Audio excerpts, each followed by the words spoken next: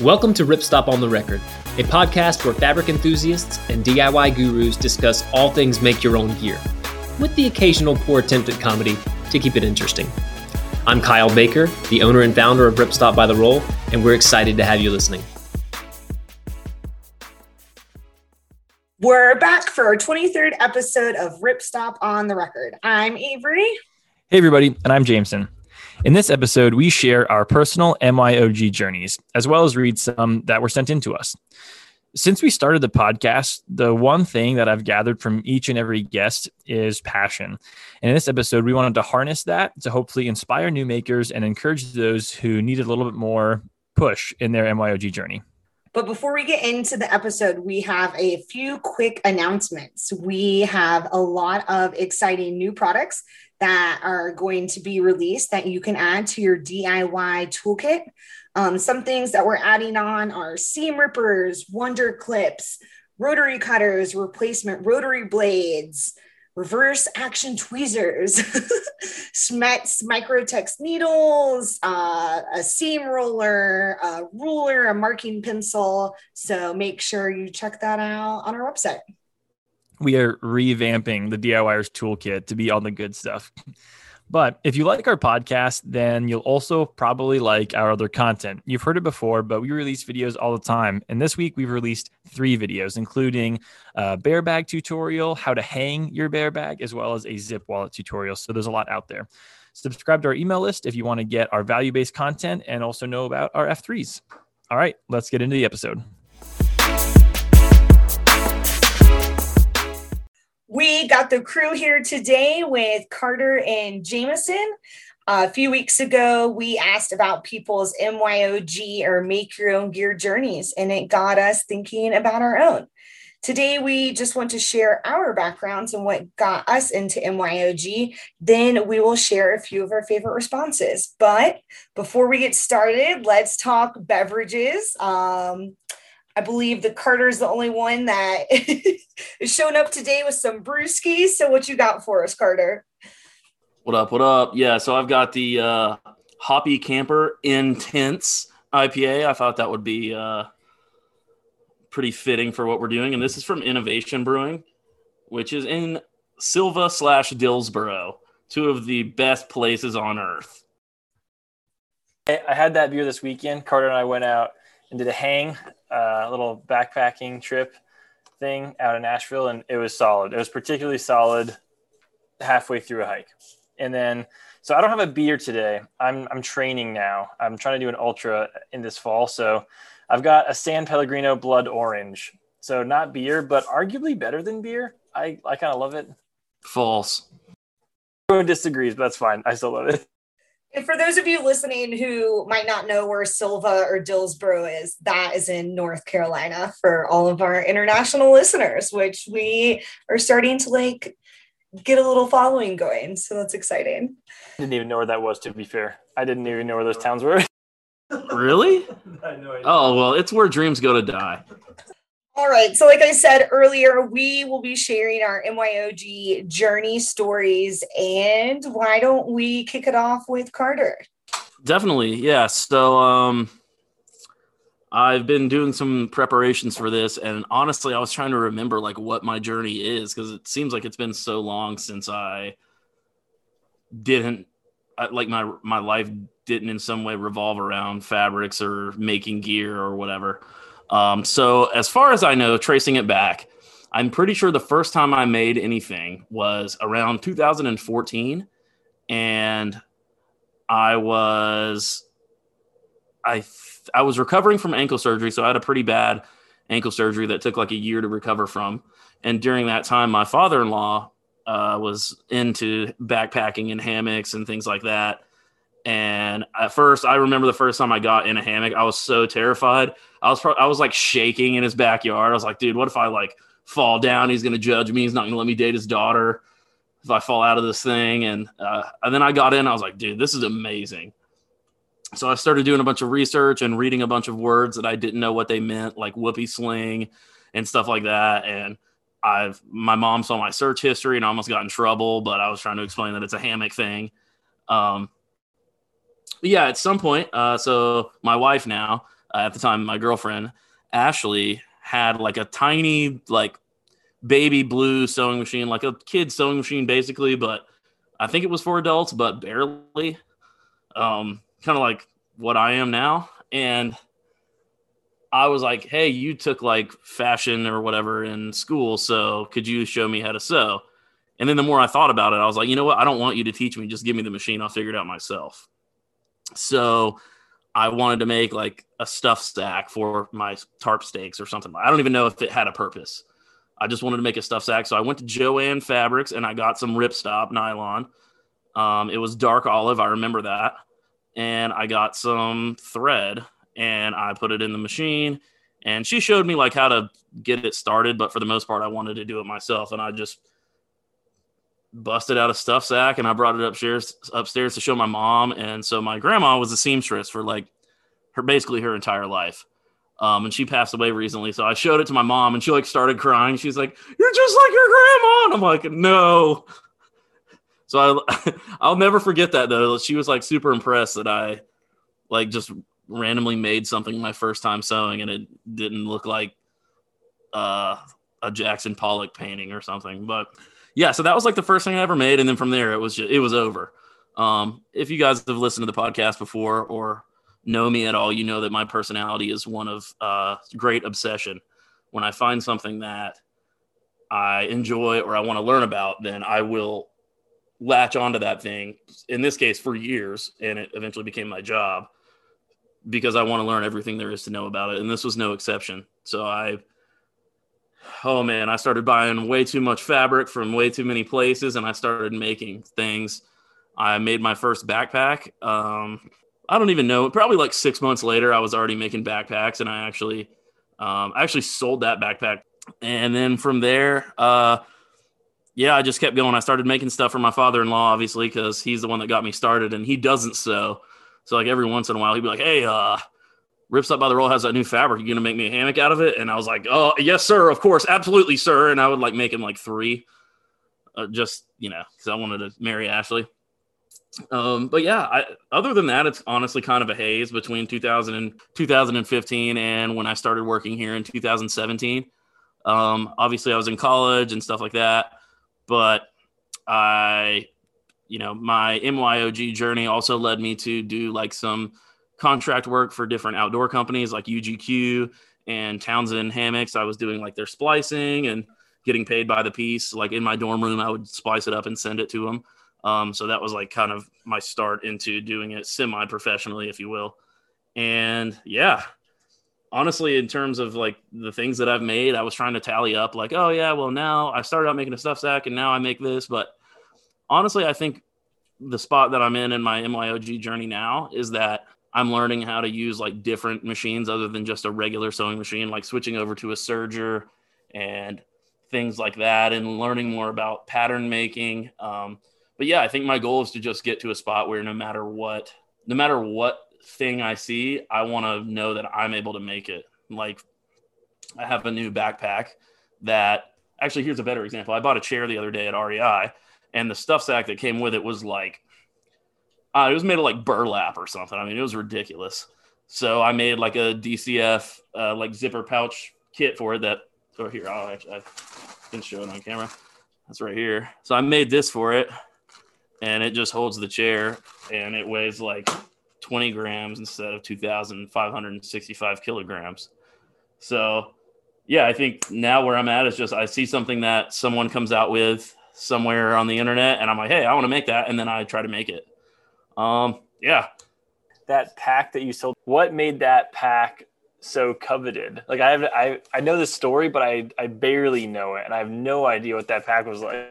So the first pack that I made, it was pretty cool. So I borrowed some stuff from my friend Jeremy from Bonefire Gear and some other gear companies out there. Like it had stretch mesh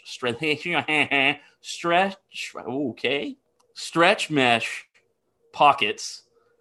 And it was made of Hyper D 300, dark olive and charcoal gray. And it had like reflective orange grosgrain everywhere, which was pretty cool. And I took like the grosgrain and turned it into like a piping that went into the pack so that it would all be reflective.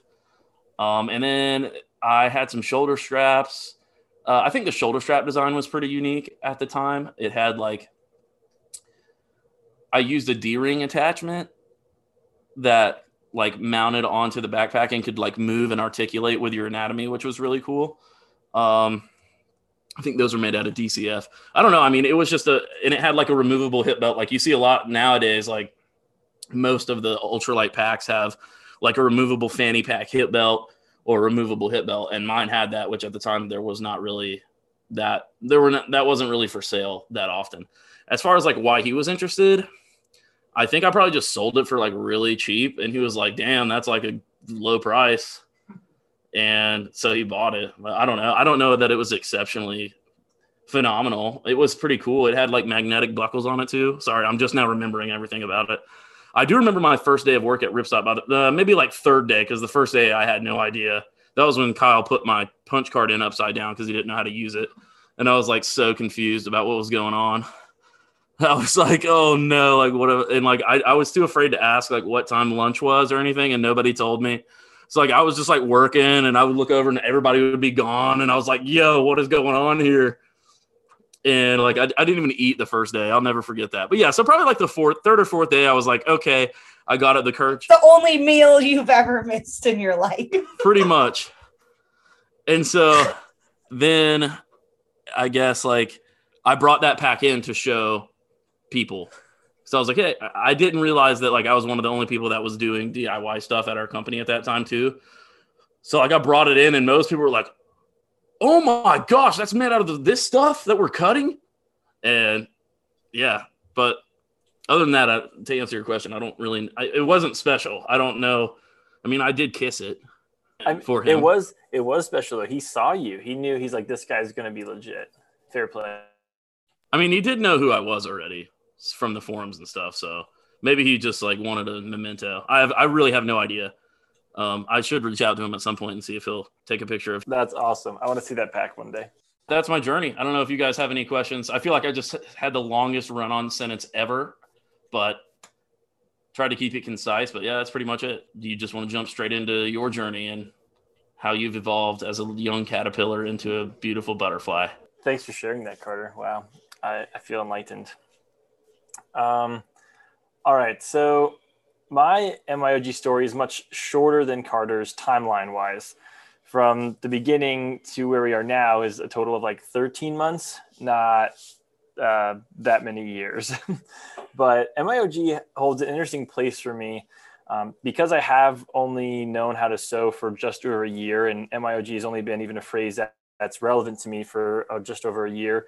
It did come along at a pretty important time for me. So I lost my job in April of 2020. So that's COVID times. I worked at an athletic center where big events and large gatherings were kind of everything to us. So when COVID came, that shut everything down. So I lost my job, and with COVID happening, it was a dark time, struggling with depression, missing my friends, family, things like that. And one of my buddies was interested in floorless shelters. He had seen something somewhere on like Curafu or a company like that and thought that tarps were super rad. So he was determined to make one and started doing research. I didn't think much of it. I had no idea how to sew. I had no idea about textiles or fabric technology or anything like that, but was sort of entertaining him because I thought it was cool. So he sent me a Ripstop by the Roll Instagram post one day, and you know, at least for a day, I fell into the wormhole and was like, this is pretty cool. People are making some pretty rad stuff, but that's not me. I still don't know how to sew, and I especially don't know about technology. So fast forward a little bit more, Ripstop by the Roll was hiring. And the same friend, John, sent me the Facebook post that Kyle had made about us looking to hire somebody. And I realized that we were located in Durham. So I was also living in North Carolina, and I was hoping to move up to the Triangle area.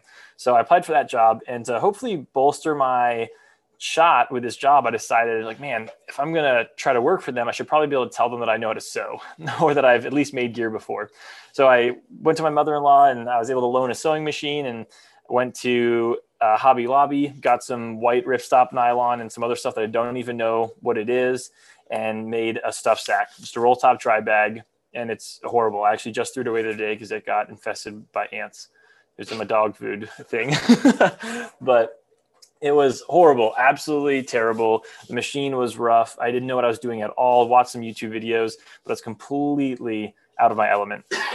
So it was touching on a little bit more, but that summer, like I said, was a fairly dark time. It was hard for me. I didn't have work. I was bored, again, missing friends and family. But I was training for 50K. I had this one race coming up, and with my unemployment and with COVID times, that race was questionable as to whether or not it was going to happen. So the one piece of gear I really needed was a running vest. So the more I followed Rift Out of the Roll and heard about it and saw about it, I realized that people were making vests, and there was a small chance, not through any confidence from my roll top dry bag, but a small chance that I might be able to make a vest for that 50K. So fast forward a little bit more, I was talking with Kyle, and I was offered a job. I completely accepted that job, and I was stoked. And that's when I first met Carter and other people that are working here. So the MYOG for me, what it kind of means in a lot of ways, and tidying the story up a little bit more, is the community. I didn't know about sewing. I've only learned to sew and make gear within the last year. I've made a lot within that time, but I had no idea what I was doing. But it was purely the people that were opening that avenue for me, and the time that I was very receptive to that. So fortunately, the sewing, the early projects that I did were kind of therapeutic and also distracting for me at the time. Now, luckily, I'm in a much better place and I can sew with a lot more freedom, but it has definitely meant a lot to me, and I've definitely made a lot of cool gear. So at this point, I just love the projecting of it. I love looking to solve problems in different ways with the skills that I have or I don't have, and I have to learn those new ones, or even the new gear, fabric, things like that. I definitely never thought I would be sewing in my future. Younger me would never have seen that one coming, but it's an incredibly helpful skill. I can't tell how many of my friends like, hey man, can we make this? Or I'm really looking for this type of bag. Do you think you can help me out with that? And so it's been fun to learn. But for John and Carter and other people, it's the MYOG community has been really awesome, and people are very willing to help, which past me is very thankful for. Yeah, I can remember interviewing you, and I also remember that, like, I'll tell you that your choice to like become one of our customers, to understand our customer, stood out to both me and Kyle as like, hey, like this dude is like, maybe he's not a DIYer now in the sense that we are, or that I am really, but it was clear to me that it was something that was important to you, even like from the first time you did it. So I do specifically remember that standing out to me. I was like, wow, like he was willing to like go ahead and learn how to sew, like just to work here. And so, yeah, I thought that was really cool. And yeah, you've also made, like, I've been doing this, I guess, like for 7 years. You probably made the same amount of things that I've made in like the past 7 months. Only like 4 of them useful, but that's it's all part of the process. I also love that both of your journeys kind of were helped spawn by your parent loss. Is that the right word? Parent loss? Yeah. Parent. Yeah. So Avery, I think that I'm ready to hear about your journey. So hook us up. Yeah. So my journey started back in high school. I was just trying to think of the year, but I think I was like probably a sophomore. And I took a sewing class for an elective and just really fell in love with it. We had like, I don't know, there was at least, I mean, we all had our own sewing machine. There was at least 15 of us. Shout out to Miss Grisham from Kennesaw Mountain High School. Shout out Miss Grisham, the OG. Respect on her name for always. So we always had like projects to do. I think I probably started off with like a pillow sham. And then for some reason, I decided I wanted to make curtains. No one else was making curtains. I must have just felt the need that I needed some really custom curtains. So I was actually describing these to a friend earlier today. So I'm just going to give you a quick rundown. They were pinched pleat curtains, and like the first top of them were like a silk taffeta gingham.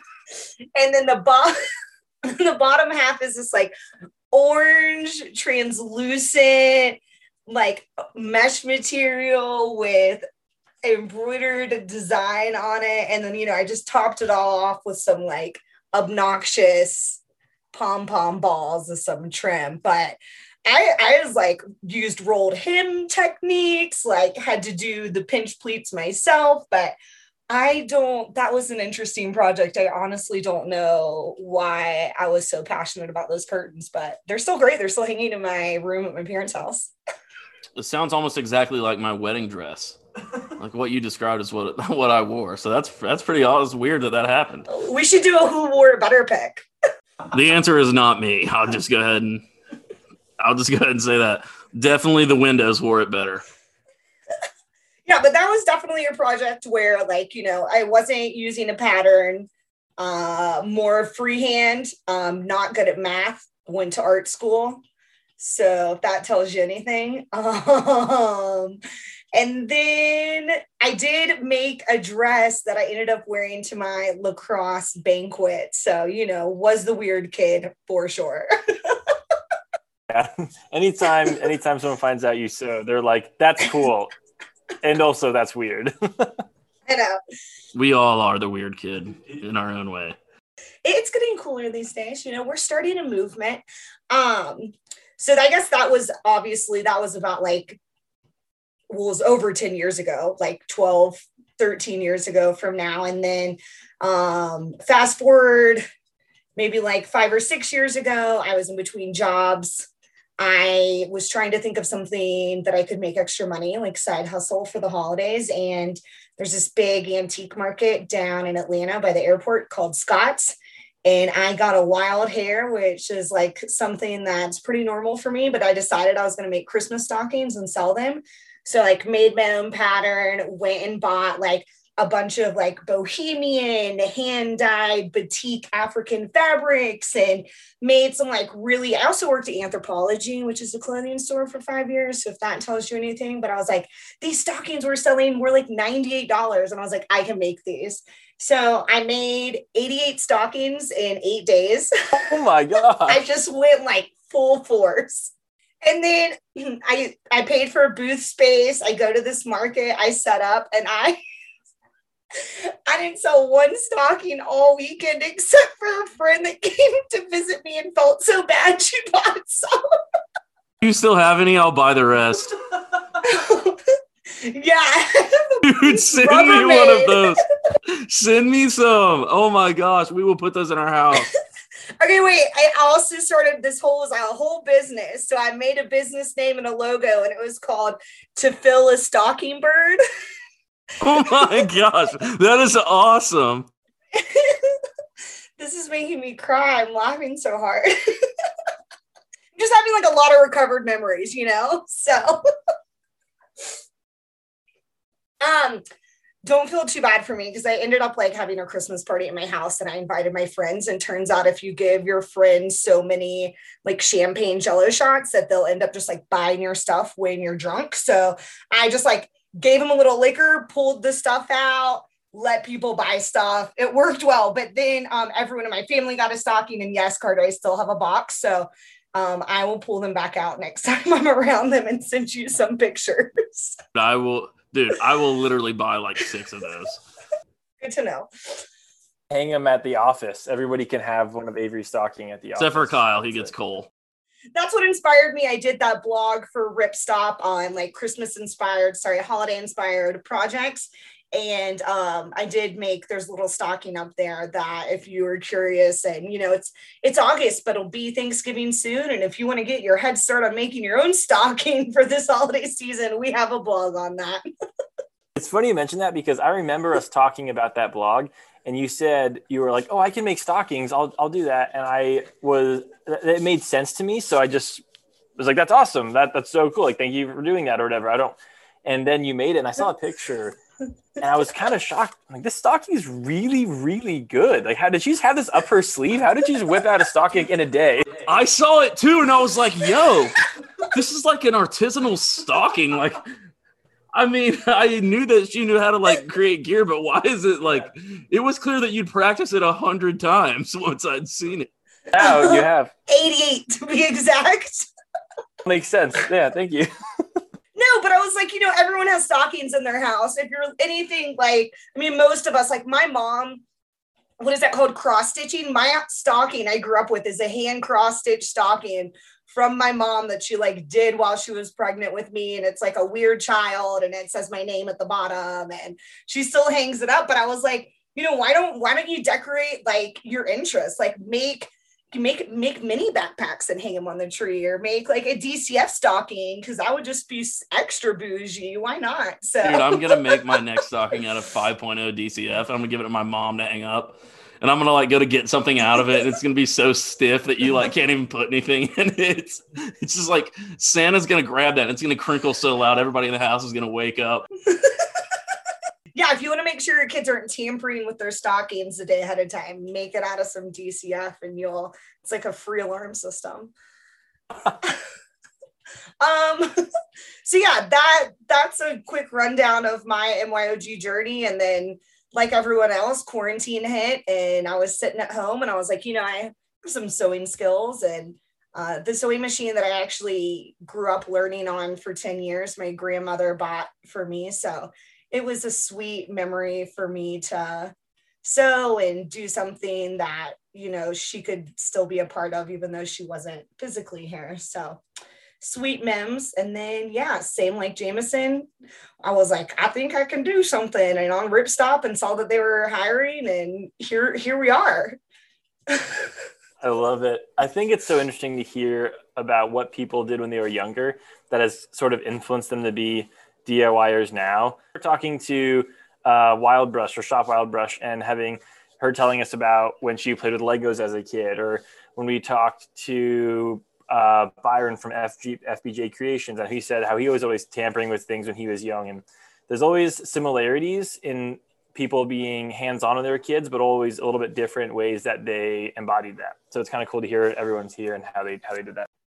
Definitely. I see another parallel too. And in the same trip this weekend that Jameson and I went on, we also stopped by Rockgeist in Asheville, which is a dope bike packing company. And we got to chill with Greg and other Greg, both Gregs, Greg squared. And we got some coffee and stuff and chilled and talked. It was really cool. But I also found out that he has a PhD in mechanical engineering and his like bachelor's degrees in biomedical engineering. And I'm like, even then, like he still has like this baseline of working with mechanical things and like building and taking things apart in his head. And so I just thought that was cool that there's still a parallel between all of us that make, even though he's probably a lot smarter than we are, but still same principle. And it's cool too, because it's not like just engineers do MYOG. You know, there are people that are engineers or in the medical field, or more creatives like Avery. There are people that span on all sorts of spectrums that all kind of find a line back to making gear. Also for this episode, we have Kyle Baker, the founder and owner of Ripstop by the Roll, sharing his MYOG journey. All right, so my DIY or maker origin story goes back to the days of Appalachian Hammock. And for those of you guys who don't know, Appalachian Hammock was a company that I started with my little brother, Ryan, and that was the predecessor to Ripstop by the Roll becoming an actual thing. But anyways, what we were doing with that company, Appalachian Hammock, was making things like hammocks and tarps and accessories. But at that time, this was back in like 2011, 2012, so a while ago.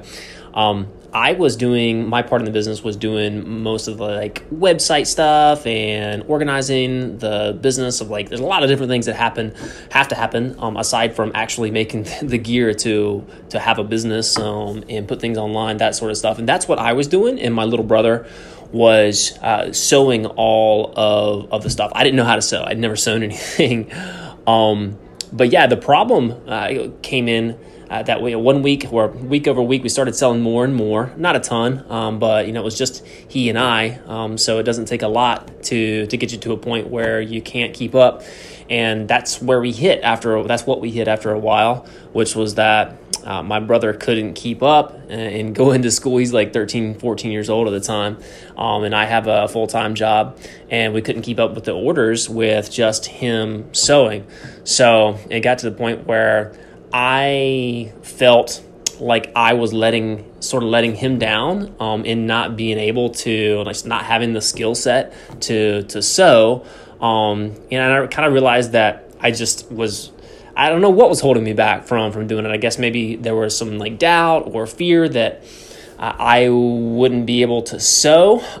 But we kind of got put into a corner where either we had to figure out a way to get out of that hole ourselves, or we could not be able to fulfill orders to our customers in the timeline that we promised. So, yeah, one night I got my brother finally to teach me how to sew. The first thing I sewed was a stuff sack, how a lot of other people start out.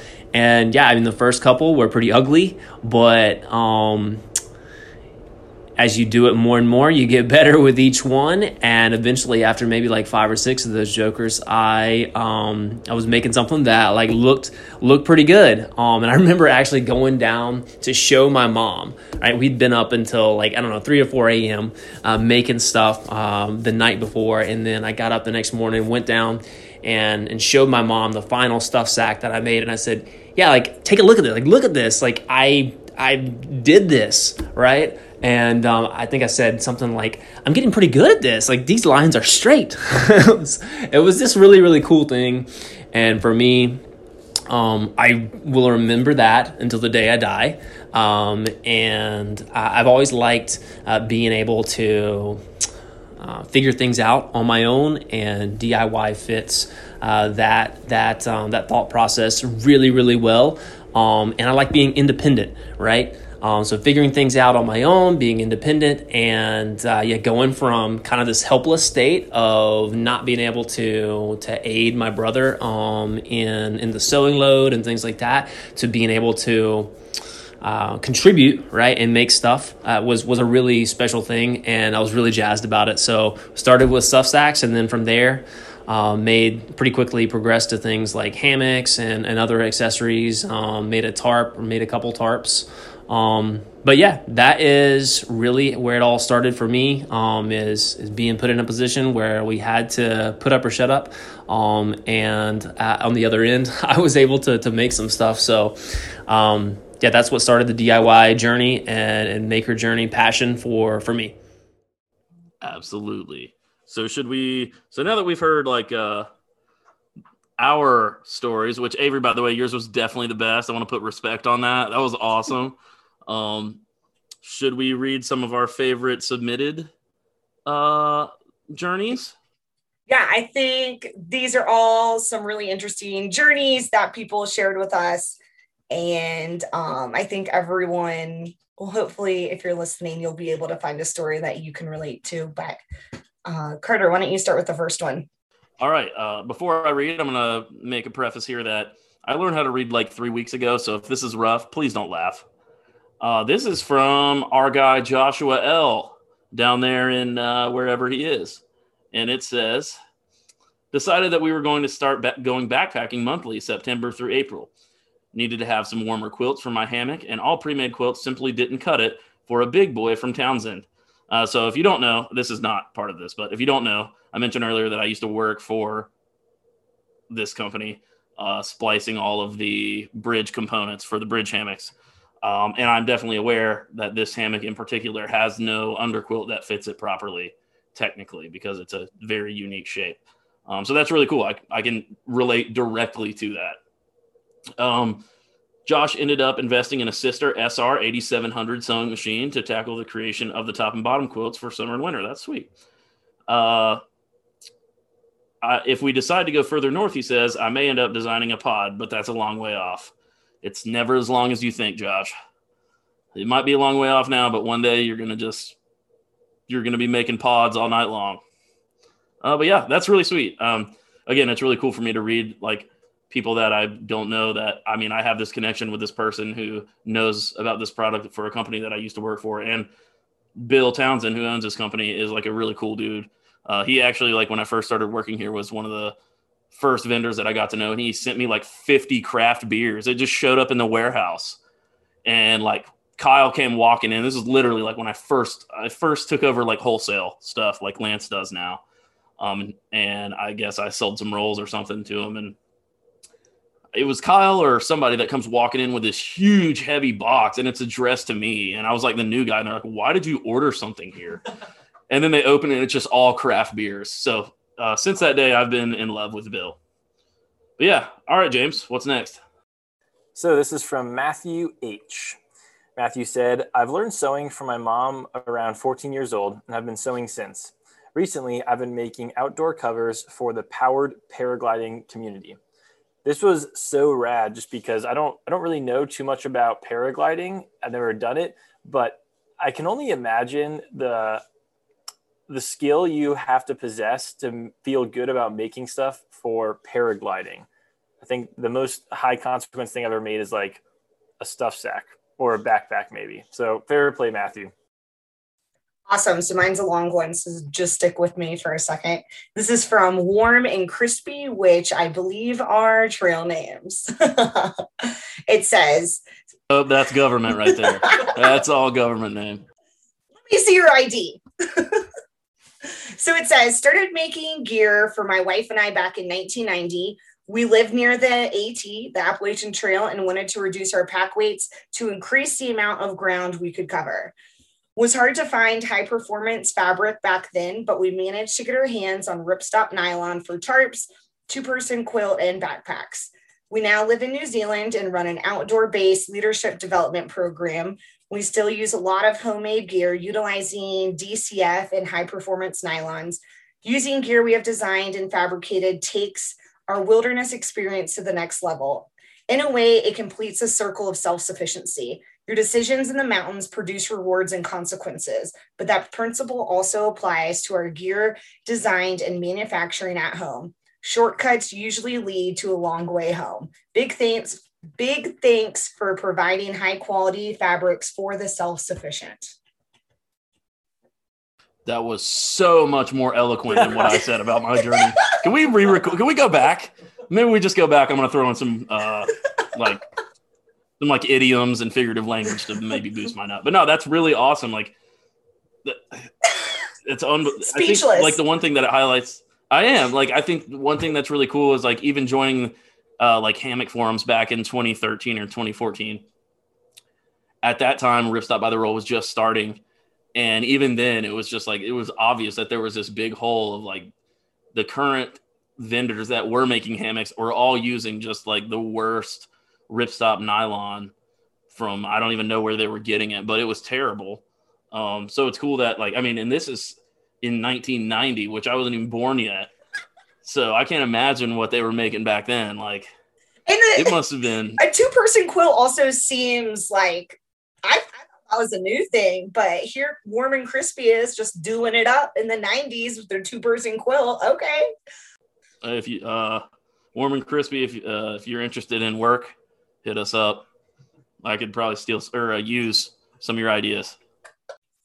I also love, just to highlight the last part of that, says shortcuts usually lead to a long way home. And that hit me hard at multiple levels, like making and hiking. Like, girl always gets tired and wants to take a shortcut. And then I know, I'm going to just want to redo it later or make it longer. So that part really resonated with me. Carter, you're up. Yeah. So this is from Drew P. Says, I'm actually a total noob. I've only made a few line zipper bags and learned how to use my machine. The reason I got started in MYOG is because I'm a pretty tall guy and I wanted to make a tent and blanket for myself that actually fits. I grew up with my mom working in the textile industry here in North Carolina. That's really cool. And was always around crafts and textiles. So I guess to me, it seems like a, hey, dude, just make your own kind of situation. So here I am, y'all. Yeah, Drew, that's awesome. Shout out to another NC person. We're built different, as our coworker Tim would say. Yeah, definitely. Again, I think you can see like Drew's a tall dude in the market out there. There's not like for people that are different sizes or maybe outside of the norm or are looking for something that a big box store might offer. When you can't find it, typically like people like us resort to just making it ourselves. So shout out to you, Drew. Also, send us pictures of your tent if you haven't already. I'd love to see it. So this is from Scott L.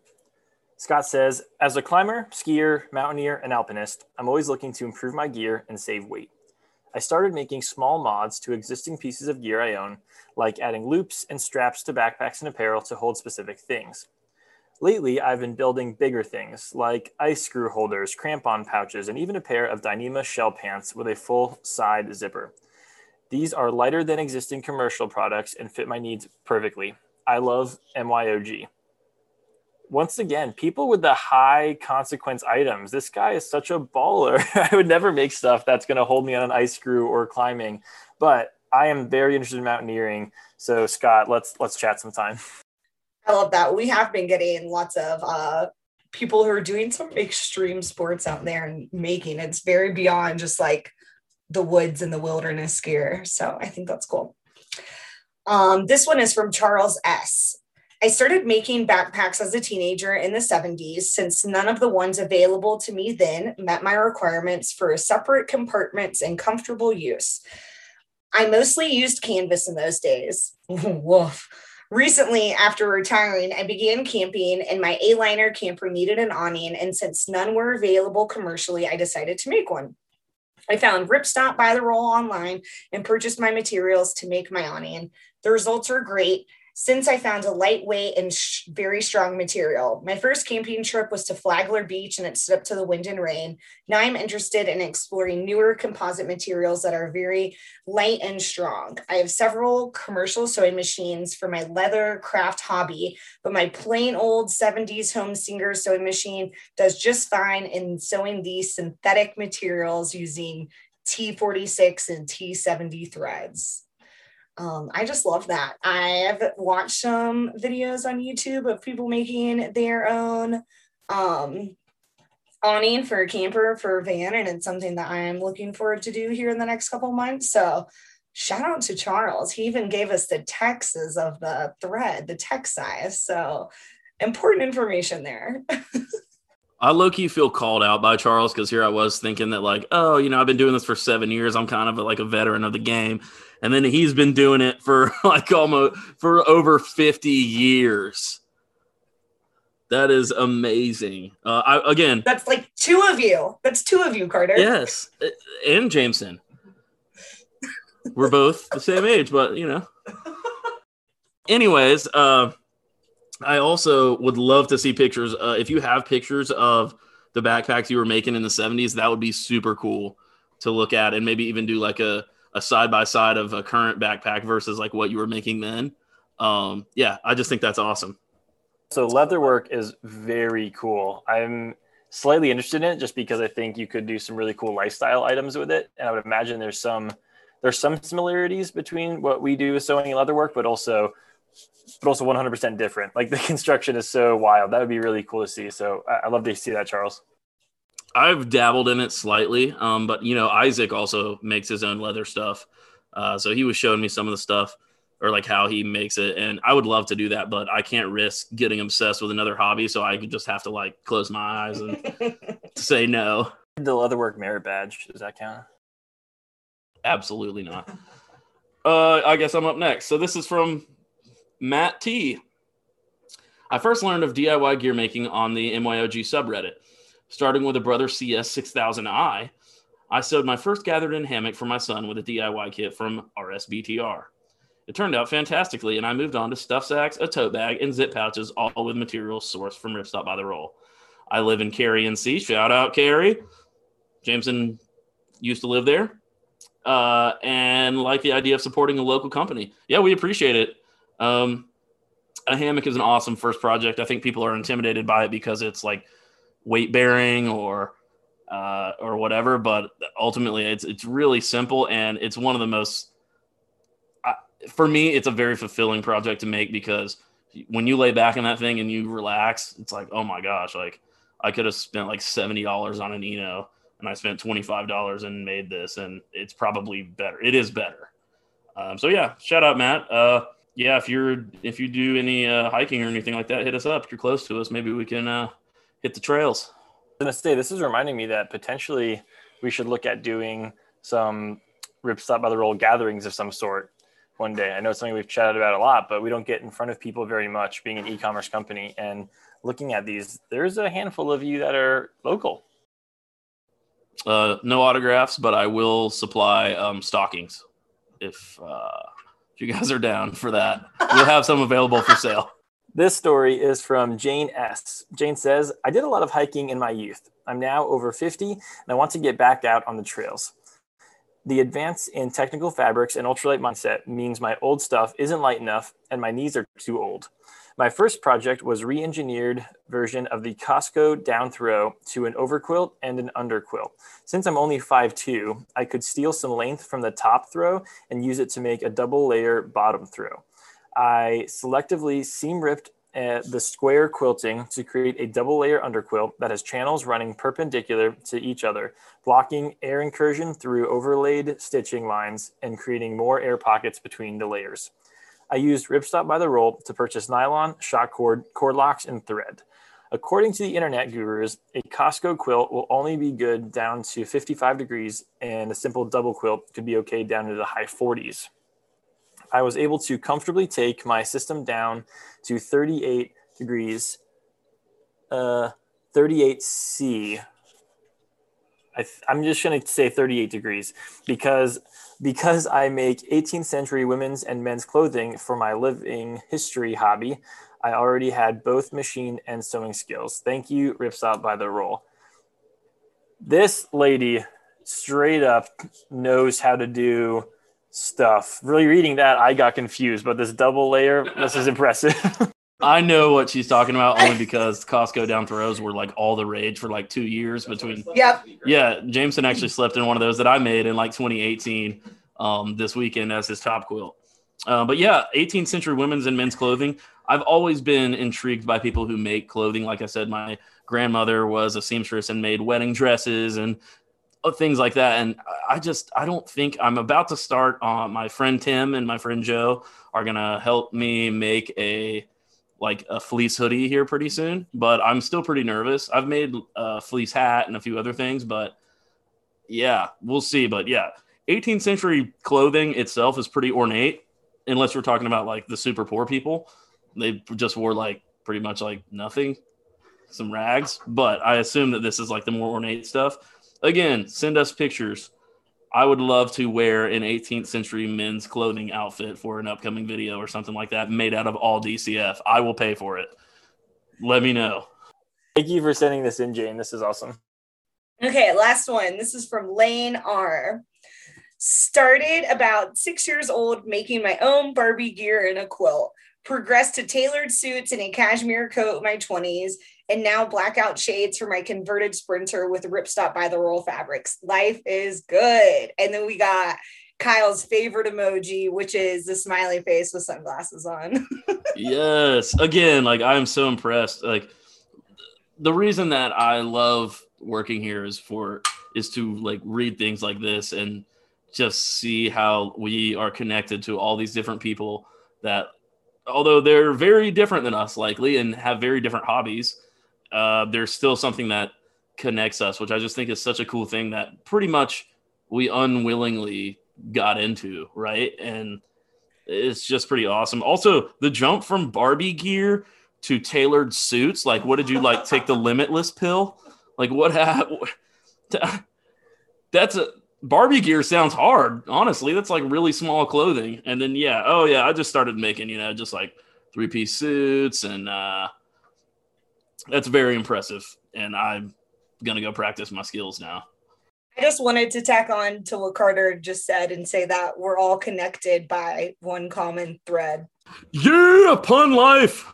Reading these stories is so very interesting. I was about to say it's so cool, but I'm not allowed to say that anymore. But, we've gotten so many stories over even just the year I've been here from so many different applications. More often than not, people are making stuff for outdoor gear, which is never boring. I can never see too many backpacks or quilts or shelters or whatever. But even stuff like I remember, Avery, if you remember this as well, we got an adventure application for somebody that makes blow up.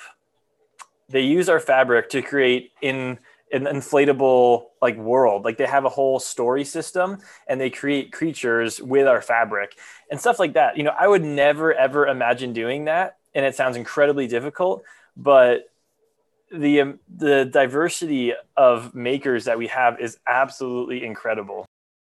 I would agree. It's always great to read other people's journeys and stories. to see what y'all are doing with the wonderful world of Ripstop. So that is all for today's episode. Thank you for joining us and listening to another one of Ripstop on the Record. And also, we're so excited about the upcoming episodes because we have some news to share. Make sure to like and subscribe so you don't miss anything.